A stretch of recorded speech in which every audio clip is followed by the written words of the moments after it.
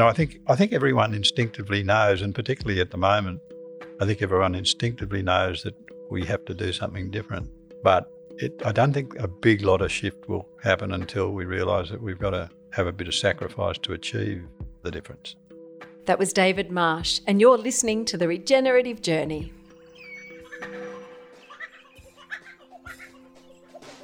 G'day, I'm your host Charlie Arnott, and in this podcast series I'll be uncovering the world of regenerative agriculture, its people, practices and principles, and empowering you to apply their learnings and experience to your business and life.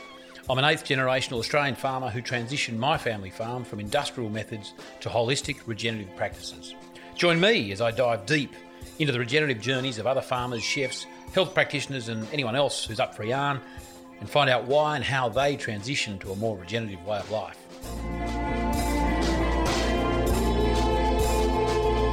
Welcome to The Regenerative Journey with Charlie Arnott. G'day, welcome back to the show.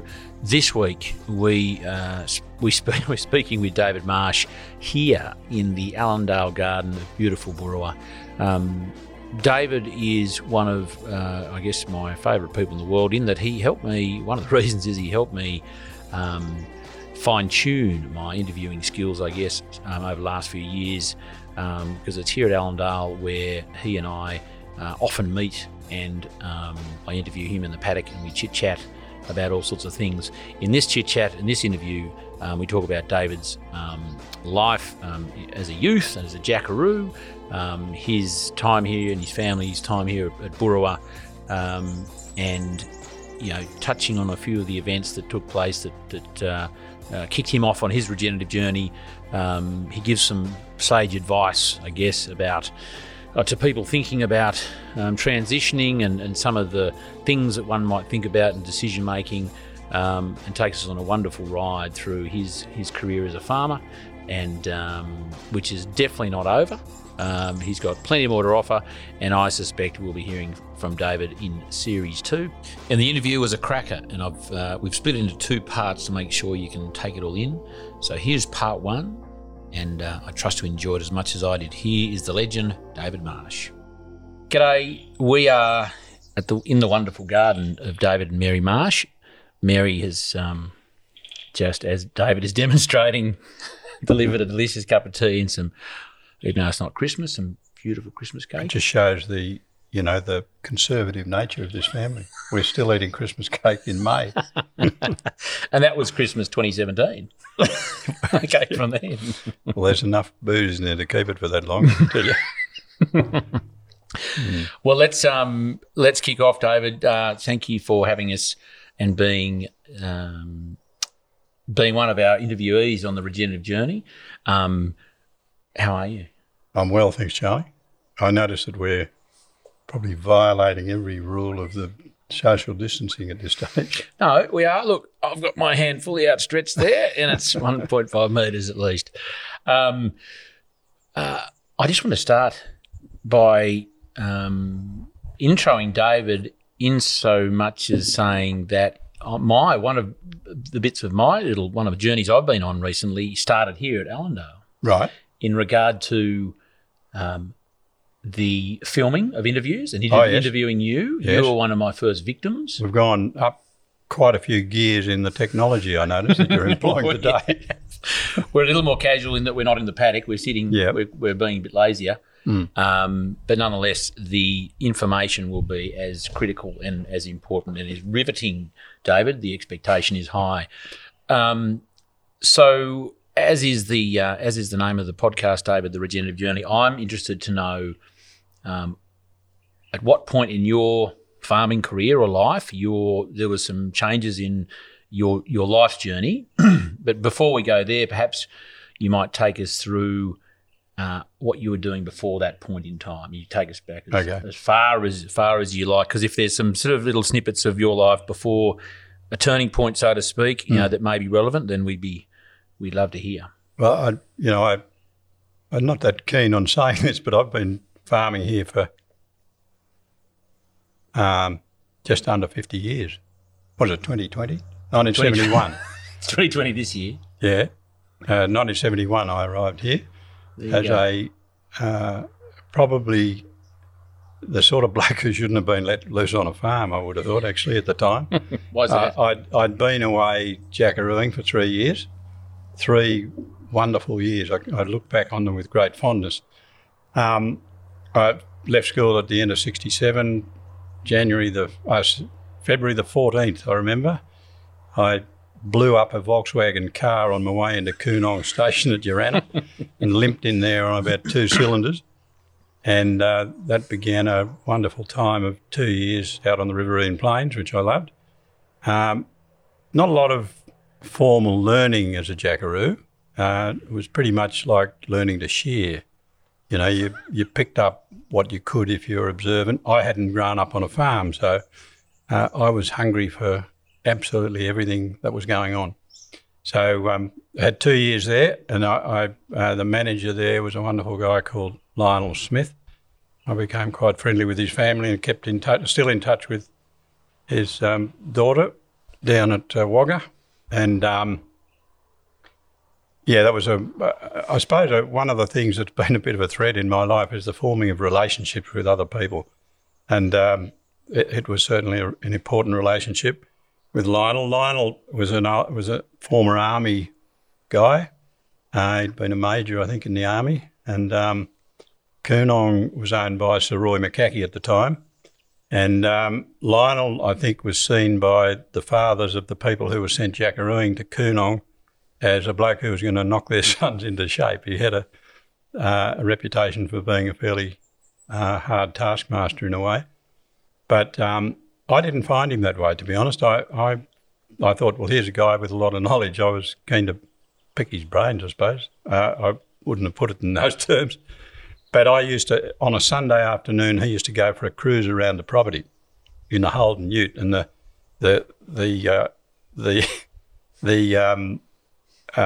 bet between jackaroos was how many seconds it would take Lionel to get that ute into second gear when he started moving, and it was under 3 mostly. But anyway, he used to go for a big tour around the place. It was a 40-odd thousand acre property, so it was quite large, and he'd do this tour every Sunday afternoon, and I often used to go with him and open the gates. So that was a really good opportunity to pick a few things up. But as far as learning about the economics of running a farm, no, didn't get into the office. No, there was none of that. And I don't know anyone that went jackarooing that had that experience. We were out, we weren't paid terribly well. We were there to learn. There were 6 jackaroos, I think. Overseer, a couple of blokes out at the ram sheds, a farming bloke, the bookkeeper, and the manager and some staff in the garden. So it was quite a little community. And it was a revelation to me. I just couldn't get enough of it. And so that was I guess, the first little dose of agriculture in that form, and that would have been mainly sheep. And was there cropping there? A little bit of cropping, yeah. Yep. Yeah, they had a bloke who'd been, Lionel knew him. Lionel spent quite a bit of time on a property called South Urana as a young man, and George Morris, who was the farming bloke at Coonong, his father had run all the draft horses on a big property down near Oaklands called Narrani, and I think they might have had something like 400 draft horses. Anyway, George translated his draft horse experience into managing the machinery at Coonong, which was minimal machinery really, but sufficient to do a cropping program. George was very keen to remove anything that he thought was unnecessary on most of the equipment. And, what, like brakes and things? No, more like guards and stuff like that, Charlie. But no, it was only a small part of the property really. The main thing was a sheep stud. There were 20,000 stud ewes, and it was a medium to strong wool stud. Big lot of rams used to go up into Queensland to Barcaldine Downs and Inniskillen, and the old the classer was a bloke called Wilf Pennefather, who was quite a fearsome character, big tall man, looked like he'd had a couple of scotches in his day, but a very well-respected classer. And as the rams would be going down the classing race, the call would go out Inniskillen, Barcaldine Downs, Clark and Tate, and the rams would be split up and then they'd go up on a train, I think. So, yep. So that was quite an interesting experience. As far as, what was growing in the paddocks, probably, I didn't know. Compared to now, when I'm absolutely obsessed with it, I think I think we've got a good grounding in, handling good stock and knowing what to look for when you're selecting stock. That was pretty important. Wasn't a great social life. You had to hand your keys in. Car keys got handed in when you drove in. We used to go into Urana to the Urana Lawn Tennis Club, which had tarmac tennis courts, and that was the social outlet. No grog on the station. It was a dry ship, but we had a lot of fun. It was a good bunch of blokes and good people to work with. And David, I guess an operation like that nowadays might have 2.5 people running it. Yeah, it's been sold. The Holtz bought it when the Macackies sold, and they ran the stud for a while, but then the stud was dispersed, and there's I've been out there a couple of times, and they had fantastic facilities for hand serving rams, and had these big old covered in sheds. They were originally thatched with lignum, which there was quite a lot of. There was quite a lot of big swamps on Coonall, and they used to cut the lignum, and it was done years before I ever got there, but then they put tin over the top of that. But, when I went there last, I can't think how many years ago, probably 8 or 10 years ago, they were sort of falling down. There were, nothing had been, that sort of maintenance hadn't been kept up. But yeah, it's run on with contractors, like so much country, with contractors, and the owner, Tom Holt, does actually live there.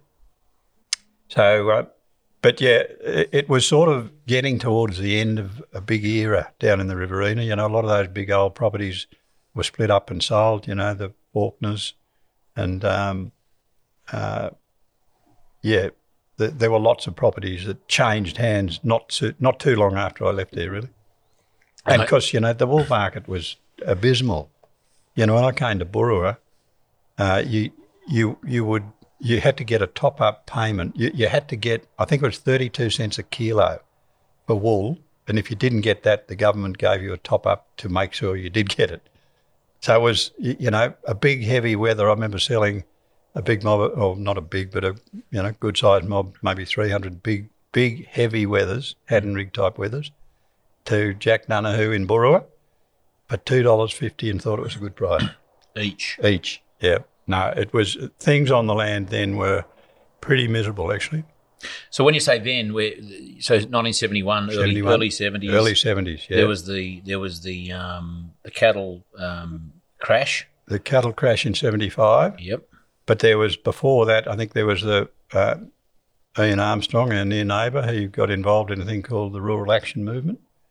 There was a lot of unrest. There were ratepayers groups that were trying to get some rate relief. But there wasn't not a lot of properties changing hands at Burua, as there isn't these days as well.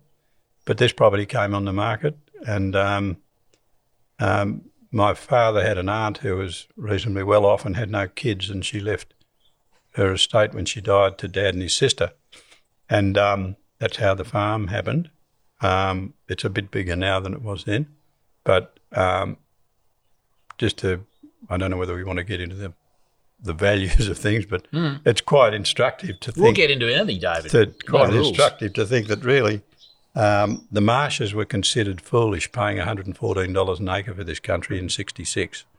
That was considered silly money. And I don't know, there hasn't been anything sold much around here, but, you'd be expecting probably $3,500, maybe more now if you were selling. Doesn't mean we've changed our position on the financial ladder, I don't think, but just the value of the dollars altered so much.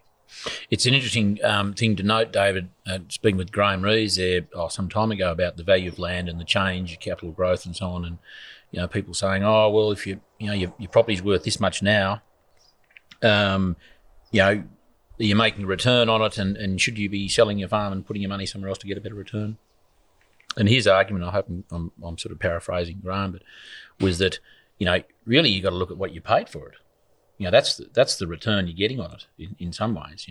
That's a whole other whole podcast series on finance and profit and loss there, David. So that's not my strong point, actually. We don't have to go there. I'm glad you're eating that cake because the flies are about to take it away there.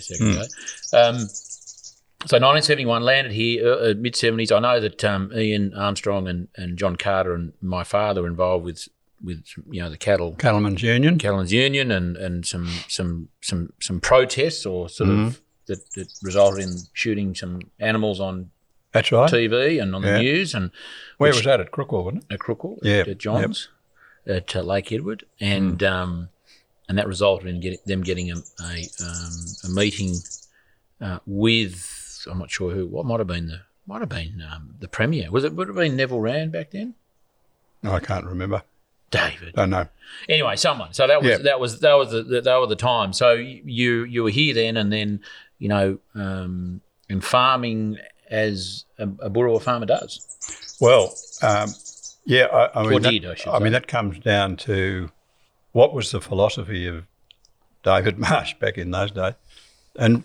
I think I was like every other young farmer. I was wanting to prove that I could make a profit out of farming and do at least as well as my peers.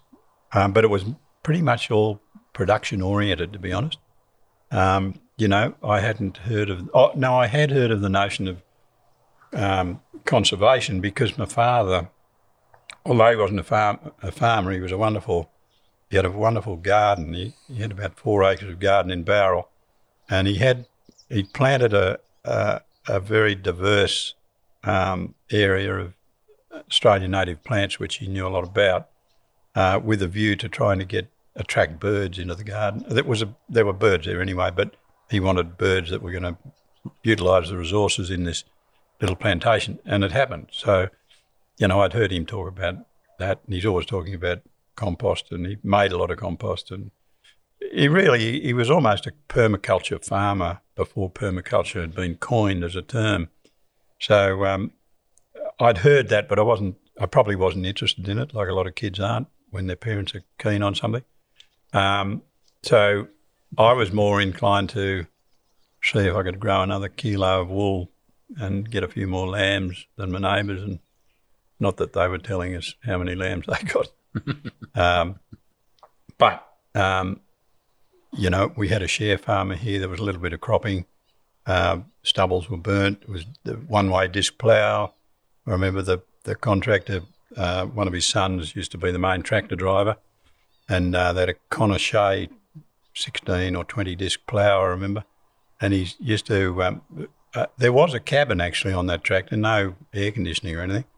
It was unusual for a tractor to have a cabin on, but this one had a cabin. It's very fancy. And he used to have his girlfriend sitting on his knee, and she was quite an attractive young lady. And I remember watching them do the first lap around the paddock, and the clods were going over the neighbour's fence. That's how fast they were going. So it wasn't great for soil structure, but he was exporting a bit of Yep. We've had a little bit of it back over the years with dust coming back in when droughts happen. But I think it was the time of showing that we had mastery over nature, and a lot of that was to do with subsidies that were given after the war to try and there was a superphosphate bounty, for example. I can't remember what it was, but you got paid a subsidy to put superphosphate out. That was seen as a wonderful thing. When you look back on it, it created a short burst of good stuff for a while, but then after a while, acidity started happening, and the long-term effect of that policy is probably a negative, actually. A lot of people wouldn't like me saying that, but it is a fact. And what was next then, David? What were you farming at the time? We had a self-replacing merino flock, basically, and like many, we got caught. Every time it got dry, we'd get caught. We were like most farmers of the time. We didn't want to sell these things that we were breeding. We spent money trying to make better, and we're proud of our sheep, etc. So when it got dry, we got optimistic, like farmers do, and we hung on, hoping for rain, and then it didn't rain, and then we were caught with too many stock in a drought. That happened several times, and we went backwards financially each time that happened. And I wasn't switched on or smart enough to work out what was going on, actually. I had no idea of working out how much grass I had or how long it might last. There would have been wise farmers who'd been on farms for generations who saw it coming and started reducing numbers. I think the further western managers were much better at that than in here. You often get out of jail in here, where we are, but out west you don't. So they were very, it was sell and repent, but sell. That was the mantra. Whereas here it was hang on and hope you get lucky. And mostly you did, but sometimes you didn't. And when that happened, that was a big negative financially for us. And I mean, the big drought we all remember, even though we went through a 9-year drought from 2002 to 2010, and we're just hopefully coming out of a very nasty 3-year rainfall deficit experience. If you talk to blokes my age who were farming in Burra in the 70s, they'll always mention the 82 drought as the thing that was hardest on them. And the reason was, it was only a short drought really when you look at it, but everything collapsed. The stock market totally collapsed. There was a sheep sale in Burra where there was 3,000 sheep in the yards and there wasn't a bid, and everyone had to pay to get them taken home where they probably starved. So and the government exacerbated that because the farmers put a lot of pressure on the government to, we couldn't have this wonderful breeding stock that we all had falling apart through lack of assistance by the government. The government caved in and gave a 50% subsidy to buy wheat once you'd used any feed you had stored. And, of course, we all thought, isn't this wonderful? So we'll hang on to them for a bit longer and turn the whole place into a desert, which is exactly what happened. It was actually the last 12 months are the only time I've seen Burra looking as bare as it did in 82. But we didn't have we had a couple of dust storms in 82, but we had weekly dust storms over the last 3 years. When it was really dry, there was a lot of dust coming in, but also a lot of local dust. And David, you were cropping then, and a bit, a little bit of cropping. Yeah, but you did your fair share. You used to win the odd. Oh, I did. Hannah Minnow well, that wheat was a little trophy. bit later. Yeah, right. I'm getting ahead of myself. No, not really. Yours like awards, Charlie. We like mentioning awards, especially when you're the person presenting them. I'm going to get to yours soon. Don't you worry. But anyway, no. Look, I got frustrated. I mean, the people who were growing crops as share farm, I think it was a share farming deal. I'm not sure, but they were very nice people. But they had quite a few clients locally, and I was the last. I was new chum Charlie, so I was the last one in the queue, and we all know that timing's pretty important when you're growing crops. And so I got frustrated with the fact that I couldn't get people when I wanted them. So I didn't really have financial control of what I was doing here. It went through an accountant who was an accountant my father had, who turned out to be, he was a very nice man, but he was really only a bookkeeper. And it probably wisely keeping the brakes on D Marsh at the time. But anyway, I bought a second-hand Massey Ferguson tractor and a second-hand Shearer twin disc plough, and a scarifier and a combine for sowing that should have been put in the tip before I got hold of it. And I had a bit of a go at farming, and it wasn't much good. There were no chemicals to help you with weed control in those days. It was all cultivation, and there was lots of cultivating going on. So we're early 80s? No, sort of mid-70s. Mid-70s, okay. Up to the late 80s probably. Mm-hmm. It was mostly cultivating, plough with the discs, and then when you get a rainfall, put stock on it when it greened up a bit and then put a cultivator over it. So basically you destroyed the soil structure. And because of the long amount of time that country was exposed to the elements, it was at risk of erosion. And also when there was moisture about, we thought we were conserving moisture. That was the idea of fallowing.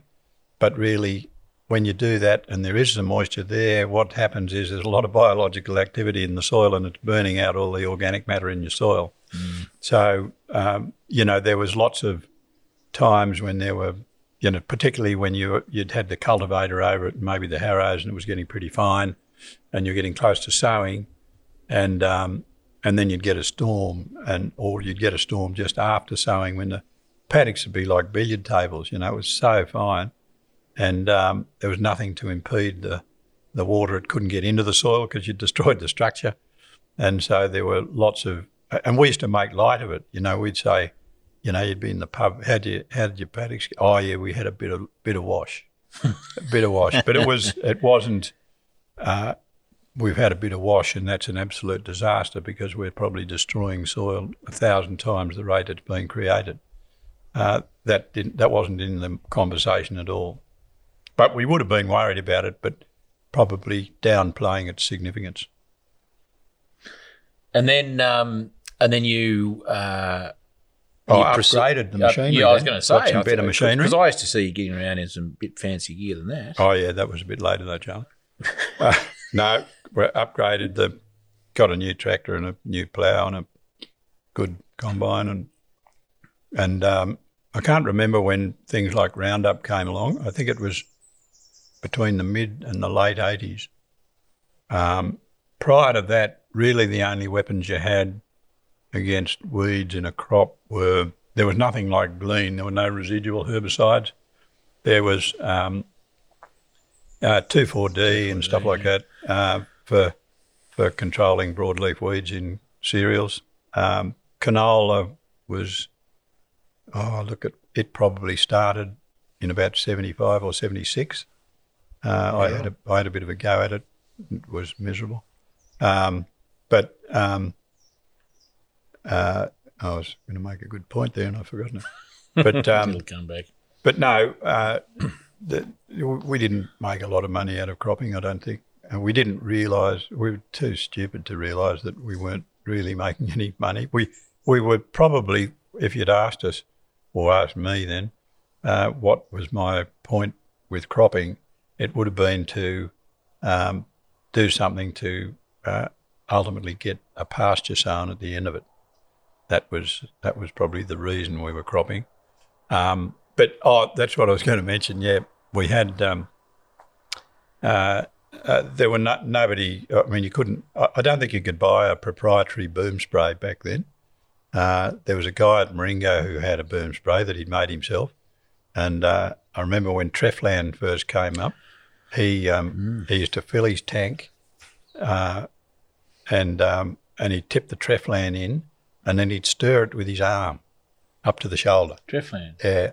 It's true. It was for controlling ryegrass prior to emerging wheat. And canola, we used to Treflan and then harrow. And then harrow, that's right. Create a very fine, you'd incorporate it with the harrows. Yeah. Anyway, but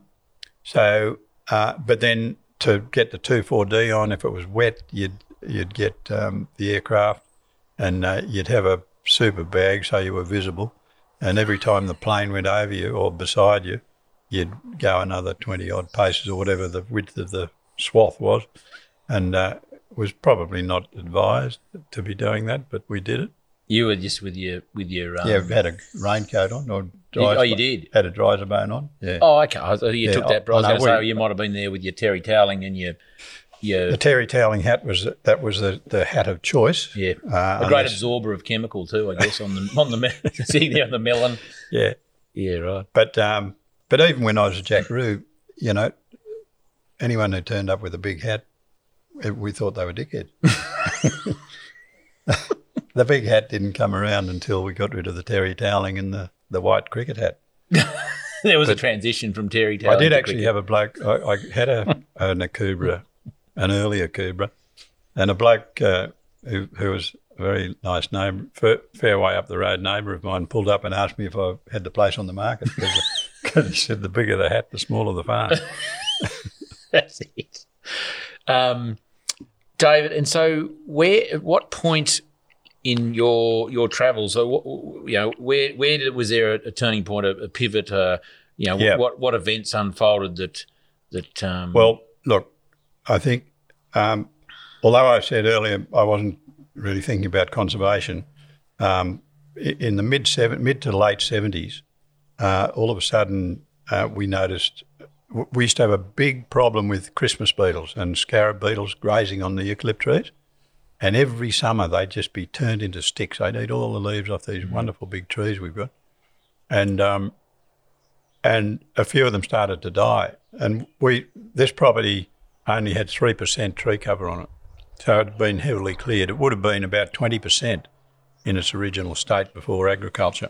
And 3% was that was a bit of a standard across Burrawa, wasn't it? Is that fair to say? No, I think the Burrawa, from memory, the Burrawa Shire, the eastern part of the Burrawa Shire has got quite a lot of remnant vegetation on it. Round here, very little. I think the total, the average for the district was 15%. Okay. Yeah, but so 85% of it has been cleared. Yes. Which is a lot. So we didn't have a lot of trees and we were worried about them dying. My father had planted a couple of plantations here very early in 66 and 67. I probably ignorantly thought privately, without ever saying it out loud, that was a lot of effort and that why would you do that? What, because you thought more trees, less stock? No, I didn't. No, it was just an extra thing to do. And Dad had this tree plantation going down from the house to the road, and we had a rotary hoe, and that was the deal was you were meant to rotary hoe the trees so the weeds wouldn't swamp them. And I was a bit resistant to that because I was trying to run a sheep flock and I thought it wasn't real farming. So, however, when we noticed trees dying, Mary and I went out and did some counts in a few paddocks where there were quite a few trees. And, we calculated that at the rate they were dying in 70 years, there wouldn't be many alive.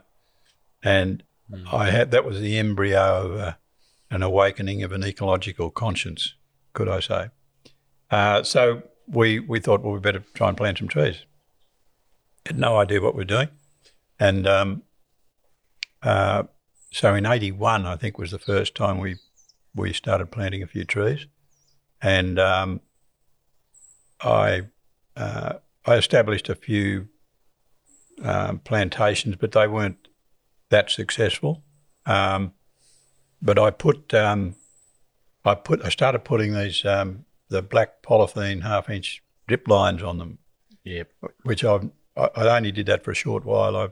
I thought that was the way to get trees to grow.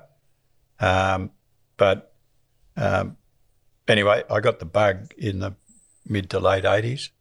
I suppose in the middle of that period, in the early 80s, my father had a mate who was one of the senior foresters in Victoria, and he was very involved. He was one of the blokes who kicked off the idea of whole farm planning and the Potter farmland plan. He was heavily involved in that. Bill Middleton, his name was. And not the Bill Middleton from Vinalong. I was going to say, yeah. Of sheep fame. Yep. This was a tree man down in Victoria. I met him. He's a wonderful man. And he only died 2 or 3 years ago.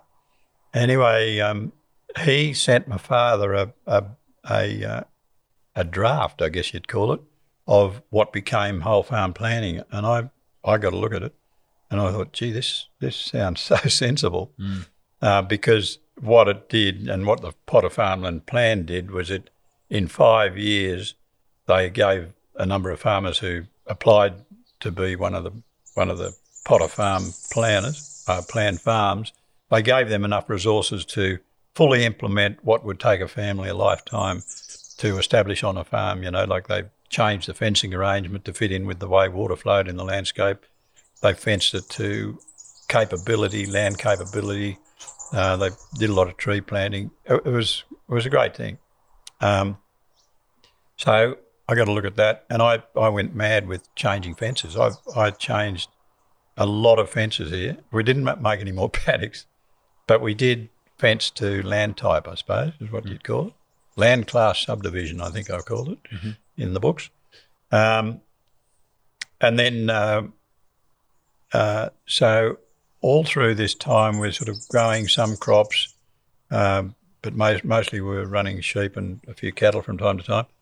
And but then the problem with the trees dying kept on going until I suppose it was Joan Kerner really who kicked off Landcare, and then through her influence, and the Potter Farmland Plan probably had a bit to do with it. The CEO of the Potter Farmland Plan was Andrew Campbell, who became the first National Landcare Coordinator. Yep. And now is the head guy of ACR, which is a cooperative project of the Department of Foreign Affairs and Trade. They do cooperative agricultural research with countries to our north, and we provide the resources and we share in the benefits. However, and then this amazing conversation happened between the federal government, Bob Hawke, I think, and the Australian Conservation Foundation and the National Farmers Federation, Rick Barley. I should remember the name of the Australian, the ACF guy, another wonderful man. An unholy alliance of people who probably wouldn't have had that conversation not too many years before, but out of that came this notion that we needed to look after the country as well as make a profit from it. And so this idea of land care began, and it became much bigger than anyone expected, I think. There wasn't any money around at the beginning. We formed one of the early groups at Burrawa. 1989. 89, 31 years old this year, Charlie. And I think it's fair to say that we Burrawa were, I think the first group was in Victoria that actually formed, if one was to go back through the archives. And I've been spouting that Burrawa was the second. And I'm yet to be proven wrong. I'm going to run with it. There were a few early ones. I actually got asked last year to go up and speak at the 30-year reunion of the Burdekin Catchment Landcare Group. Yeah, right. So it's the same age as the Burrawa Group. That's in Queensland. Oh, they were a couple of days after us. Yeah. But no, look, I don't know. But we were certainly quite early. Totally. And I can't take any credit for the starting of it. I was the first president of it. But I honestly can't. There was a school teacher here called Nola McEwen. She was a neighbour of yours. That's right. John's wife. Yes. And she was keen on the idea. And Derek Mason actually mentioned it to me. He was the local editor of the local newspaper. And we had a little meeting, and the rest is history. But we had no idea what we were doing, to be honest. We thought we were. Why did we form a group? We thought we were forming a group because a lot of trees were dying at Burrawa. That was the purpose, and on that first bit of the Landcare Group. But the trees were actually an indication of a whole lot of other things that were going on that we didn't recognise because we were ecologically blind, I think, the whole lot of us. And what were some of those other underlying? Well, it was very tempting to say, like in the New England, trees are dying, we must find out what's causing it. And when you go to do that, you find out that there's a multitude of reasons. It's not just, it's too simple to say it's something's killing them, the beetles. No, it's much more than that. And actually what it came down to, I don't know whether I was early in this, but I did read a lot of the research in the New England dieback, etc., and I knew one of the ladies who did a lot of the research up there. I can't think of her name now. Oh, she was an absolutely fantastic scientist. I'm very disappointed in myself that I can't remember her name. But anyway, we can track it down. Yeah, but so I began to think, well, actually, it's the change in diversity in the landscape that is the root cause of the problem. And I don't know whether that was such a common thought at the time, but that's what I began to think it was. And when you think of it, in this district and in many districts in Australia, well, if you look at Europe, for example, in the development of agriculture, there's 8,000 years of history there, starting off from a small population, starting to become agricultural people, and then gradually changing the landscape, and society grew because of it. But here, we turned up with a few ships in 1788, and 230 years later, in this district, apart from the remnant trees, which are old and getting near the end of their lives, most of the ground layer of vegetation has been completely replaced in 230 years, and it evolved here over several million years. I mean, that's an astounding thing to contemplate, isn't it? Now, I'm going to jump ahead in my thinking a bit here, because it sounds a bit depressing to hear that story that, we kicked out the plants that we didn't try to kick them out, but our management was such that they weren't able to withstand the onslaught of stock grazing them constantly. And so they faded into the background in many areas, and this is one of them. They pretty much died out. When I started what we're doing currently, in 1999, we had 1 hectare of native grass out of 814. And I didn't really consider the enormity of that, actually. Now we've got a lot of native grasses. Some we've introduced. We've introduced a bit of seed of species that once occurred here but have dropped out over time. But we've done a bit of that, and that is spreading quite quickly. But it's also spontaneously happening, which says to me that the ecosystems, because of the sweep of evolution, have the capacity. They have an innate knowledge, if you can call it that, of how to be more diverse. And that can happen if we change what we do. So that sounds probably far too philosophical for a lot of people who are thinking about whether they can afford another tractor. But it's where I've got to in my thinking. I was very excited about the farming program on Allendale, and we did, as Charlie mentioned, we did grow a few good crops and won a couple of prizes for doing it. But I thought that was our best enterprise. But when I changed my thinking and decided to move in a different direction with agriculture, I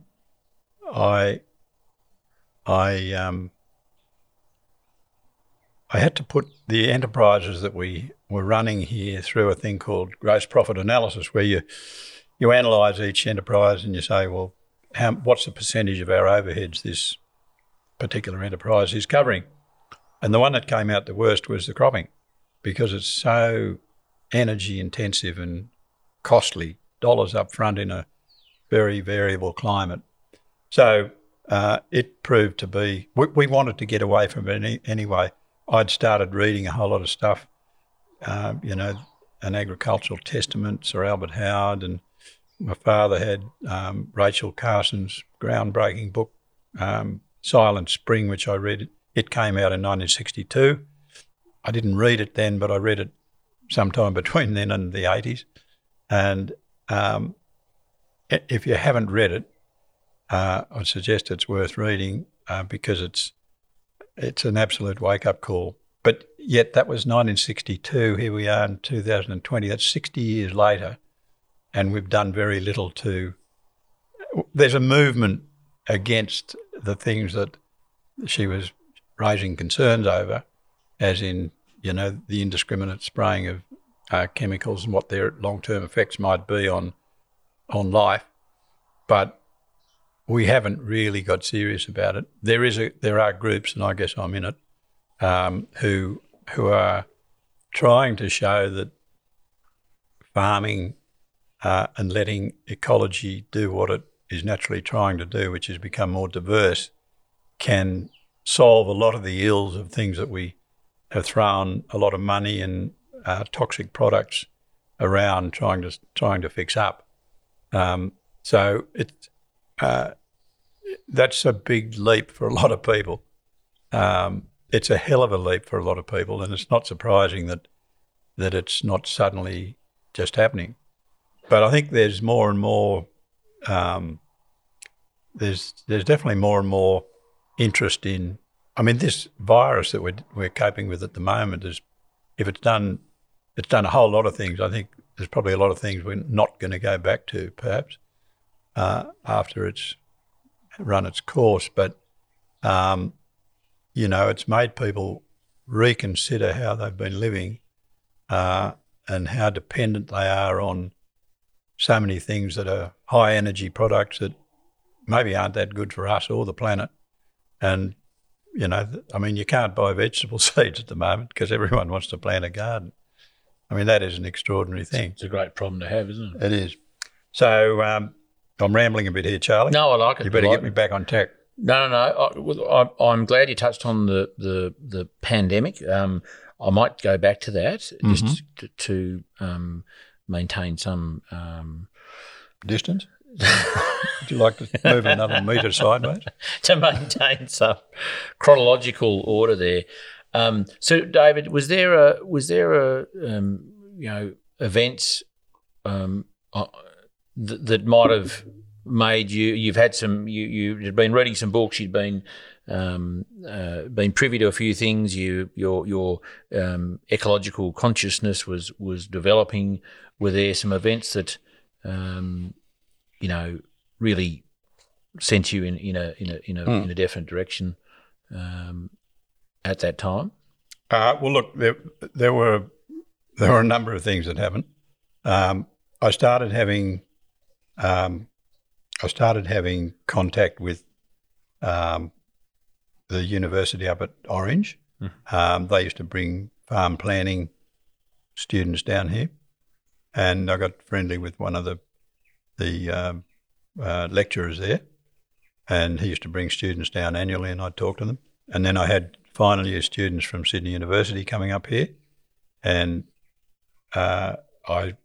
this is probably a little bit later because I'd probably done a holistic management course by the time I might have been just before I did the holistic management course. I had these students coming up from Sydney, and then I went in a slightly different direction with trying to make decisions that weren't just economic and having more than an economic relationship with the landscape. So also considering the social part of it and the environmental natural resource base.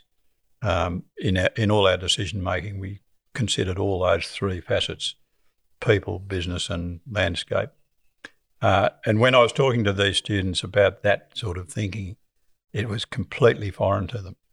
And quite a number of them came up to me and said, why don't we hear any of this at university? And it's a real problem with education because it takes a long time to develop a syllabus. And then nowadays, government funding for universities has been wound back very, very tightly. And so there's not a lot of research. Look at things like CSIRO, they don't have a lot of funding for doing research. Core research at universities is funded now by industry. And, I'm not saying they're scurrilous characters, but you can't help when you hand your university over to industry providing the funds for the research that obviously they want to pay off. I mean, they're running businesses. And so the research, the topics being researched get narrower, and the issue is that the people providing the money for the research want to have a payoff. In other words, they want to sell something at the end of the research. So the research topics get narrower. That's a problem, I reckon. CSIRO, I was on a group once, and one of the guys on it he was the head of the deans of soil science at all the universities in Australia. He's a Scottish fellow, can't think of his name now. Very nice man. And I was talking to him about this issue with research and the CSIRO, and he said, when I was a graduate student in Edinburgh, he said, we used to hang out. We'd be hanging for the next research paper coming out of Australia, the CSIRO. It was just, they were so innovative and that far ahead of anyone else. And he said, now they're almost irrelevant. There's so little effort going into that. So that's an issue. So then Mary and I had a child who was born with a complicated heart, and we decided that perhaps we might be well advised to get closer to Sydney and doctors and stuff like that. And so I didn't have any formal qualifications, so I sort of thought I'd better get myself, if I'm going to try and earn a living, if we're not farming, I better get some qualifications. So I did two things. I'd heard about holistic management, and I'd heard about it in 1989. A friend of mine went to America on a Churchill scholarship, I think. Yeah. And he was looking at, he came from just up the road. He family had 2 or 3 properties up there, but they had a property way out at Engonia, which is about an hour north of Burke. And a lot of that country in the early days was very open country, but then it started to get absolutely covered up with shrubs. And so this fellow did this Churchill Fellowship. One of the things he did was it's a worldwide problem, the encroachment of woody shrubs into semi-arid environments. It's a worldwide problem. And it's a reaction to us and what we do. It's a reaction to the way we've grazed those areas that were managed totally differently by people that we call primitive or have called primitive, but whose societies have been much longer than any agricultural society that's been over the course of agriculture. So anyway, he came back with a book written by this guy, Alan Savory. And about the same time as he gave me that book to read, and I tried to read it, I found it quite hard to read. I didn't pick up on the ecological part of it, which was probably the heart of it, but I was very interested in the grazing techniques that this fellow used and the principles behind that, in that grazing plants to mimic the way big herds of diverse grazers used to graze in countries where they existed without fences. And the thing that's blindingly obvious, if you think about it, is that they were moving the whole time, whereas we tended to fence country, leave animals in one place conservatively, sometimes for their entire life. Now, that's okay, but there are huge consequences, and the big consequences are that all the perennial plants that evolved in these places where you do that tended to disappear and get taken over by a whole lot of annuals. And that was pretty much exactly what we were dealing with and are dealing with in Australia in many, many areas still. So I got a bit interested in that, and but I was sort of the 90s. That was 89. I got that book in the 90s. Oh, sorry. I also enrolled in the inaugural Sustainable Agriculture degree course up at Orange, what used to be Orange Ag College. It was at that time part of the Sydney University of Sydney, and so I was one of the guinea pigs, and we did it was a graduate diploma, because you couldn't go further than that until you had some sort of qualification. I had none, so I was enrolled in a graduate diploma, got through that, and then they suggested I might do a master's degree, which sounds very grand, but it's an extra year of hard slog when you're working full time. unless you've got a very generous family, you probably can't do it. Anyway, my family were keen for me to do it, and it was a hard thing to do, I've got to say. It was I enjoyed a lot of the reading I did, and it opened my eyes to a whole lot of other things than just having an economic relationship with the landscape. So then this wonderful young boy of ours, Matthew, just to make life interesting for him, his cardiac problem wasn't big enough. So along came an abscess in his brain, which was related to the poor filtration system of his plumbing of his heart and lungs. And he got an abscess in his brain, which threatened his life, and he was in hospital for a number of months. And so that sort of precipitated our desire to sell up, and we put the place on the market for about a year. I don't think we really wanted to sell. We were a bit half-hearted about it. We put it up for tender, and anyway, the upshot was it wasn't sold, and the kids threw their hats in the air. They were very excited to be continuing on as Burra people where they'd grown up. And that was in 86 that Matthew was unwell. And wait a minute, is that right? No, 96 that was. So, yeah, and then within a couple of years I did these courses and started making holistic decisions. So we've been doing that for 21 years now. For half the time we've been making different decisions and doing things completely differently to what we used to do before. Half of the time has been below average rainfall years. And yet over those below average rainfall years, we haven't spent 1 cent feeding livestock because we've learned how to measure our grass, get the numbers right as the seasons start to fall apart, and not get caught with too many stock. So what has that meant?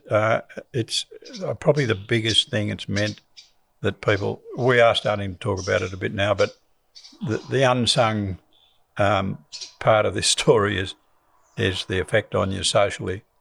The level of anxiety that goes on in rural communities when people are up against it, their farms are blowing away, they're spending hundreds of thousands of dollars feeding stock. That is an incredibly hard thing to cope with socially, and let alone economically and environmentally. So not having those levels of anxiety, obviously we want it to rain like everyone else, but it's very comforting knowing that your farm's not falling apart and that you're not racking up this frightening debt. Now, the last 3 years have been very different from any other dry period we've been through. Mostly what happens is the livestock markets collapse, and it all ends in tears, really. But this time around, animals have been very high value the whole way through, and they're extreme value right now because it's rained a bit. Well, they were very high even before it rained. So that, in some ways, that's been a bad thing for the environment because the value of the stock has encouraged people to do the sums that say, yes, we can afford to feed them and it'll pay, and it has paid, but it's come at a very heavy environmental cost. Now, a lot of people now have put in drought lots, sacrifice paddocks, not quite so good, I don't think, but, putting stock into feedlots and feeding them, it's a challenging thing to do. People have done it for up to 18 months. It's a pretty depressing thing to have to do, I think. I'm sure the animals aren't enjoying it very much, even though they're being fed properly. But we've found that we weren't really doing that well at farming economically. We tended to be sort of marking time a bit, making the odd profit, but then getting a big move backwards when we get into dry weather. And since we've been changing what we do, so matching our animals to the landscape, we've almost got no debt, which is just something we never thought I never thought I'd be able to say that. And I haven't really tried to get in that position really by thinking a lot about the money. I think it's happened because we've made decisions that are supportive of the environmental side of of agriculture, and that means that your farm is incredibly low cost to run, and it's much lower risk. So, yeah, I think it's it's now being the term regenerative agriculture has been coined. We thought sustainability was great, but it got everyone was sustainable after a little while in every walk of life, and we as farmers have come to the view that sustainability is not good enough. If you've got something that's damaged, sustaining it in that state it's no good. You've got to do better than that. It's got to be able to recover, and it has this innate capacity to regenerate. It's not necessarily what we are doing. We're not doing something to make it regenerate other than allowing it to. Now, I a few months ago, I was thinking about this, and I was talking to someone about this philosophical argument we're just discussing now, and I said, look, I used to see myself. This was back when I was a conventional farmer getting involved with conservation, with land care. I used to see myself as the agent responsible for healing the land, and there's nothing wrong with that. But now I see myself as someone who's observing the landscape healing itself. Now, that is an incredibly powerful thing for the psyche of a human being, I think, if you can get yourself a bit ecologically literate and watch it happen. I've found it incredibly. I don't get excited and wave my hands around a lot, but it's something that does really excite me. I get a real boost out of going out every day and seeing what's going on in the paddock. Well, there you go. Part 1 was a wonderful interview, and you'll find part 2 of David's interview up next in the show episode list, wherever you listen to this. For more episode information, please head over to www.charliearnott.com.au. This podcast is produced by Rhys Jones at Jaeger Media, and as the recipient of the Bob Hawke Landcare Award, Charlie would like to thank Landcare Australia for their support in the creation of this first series of The Regenerative Journey.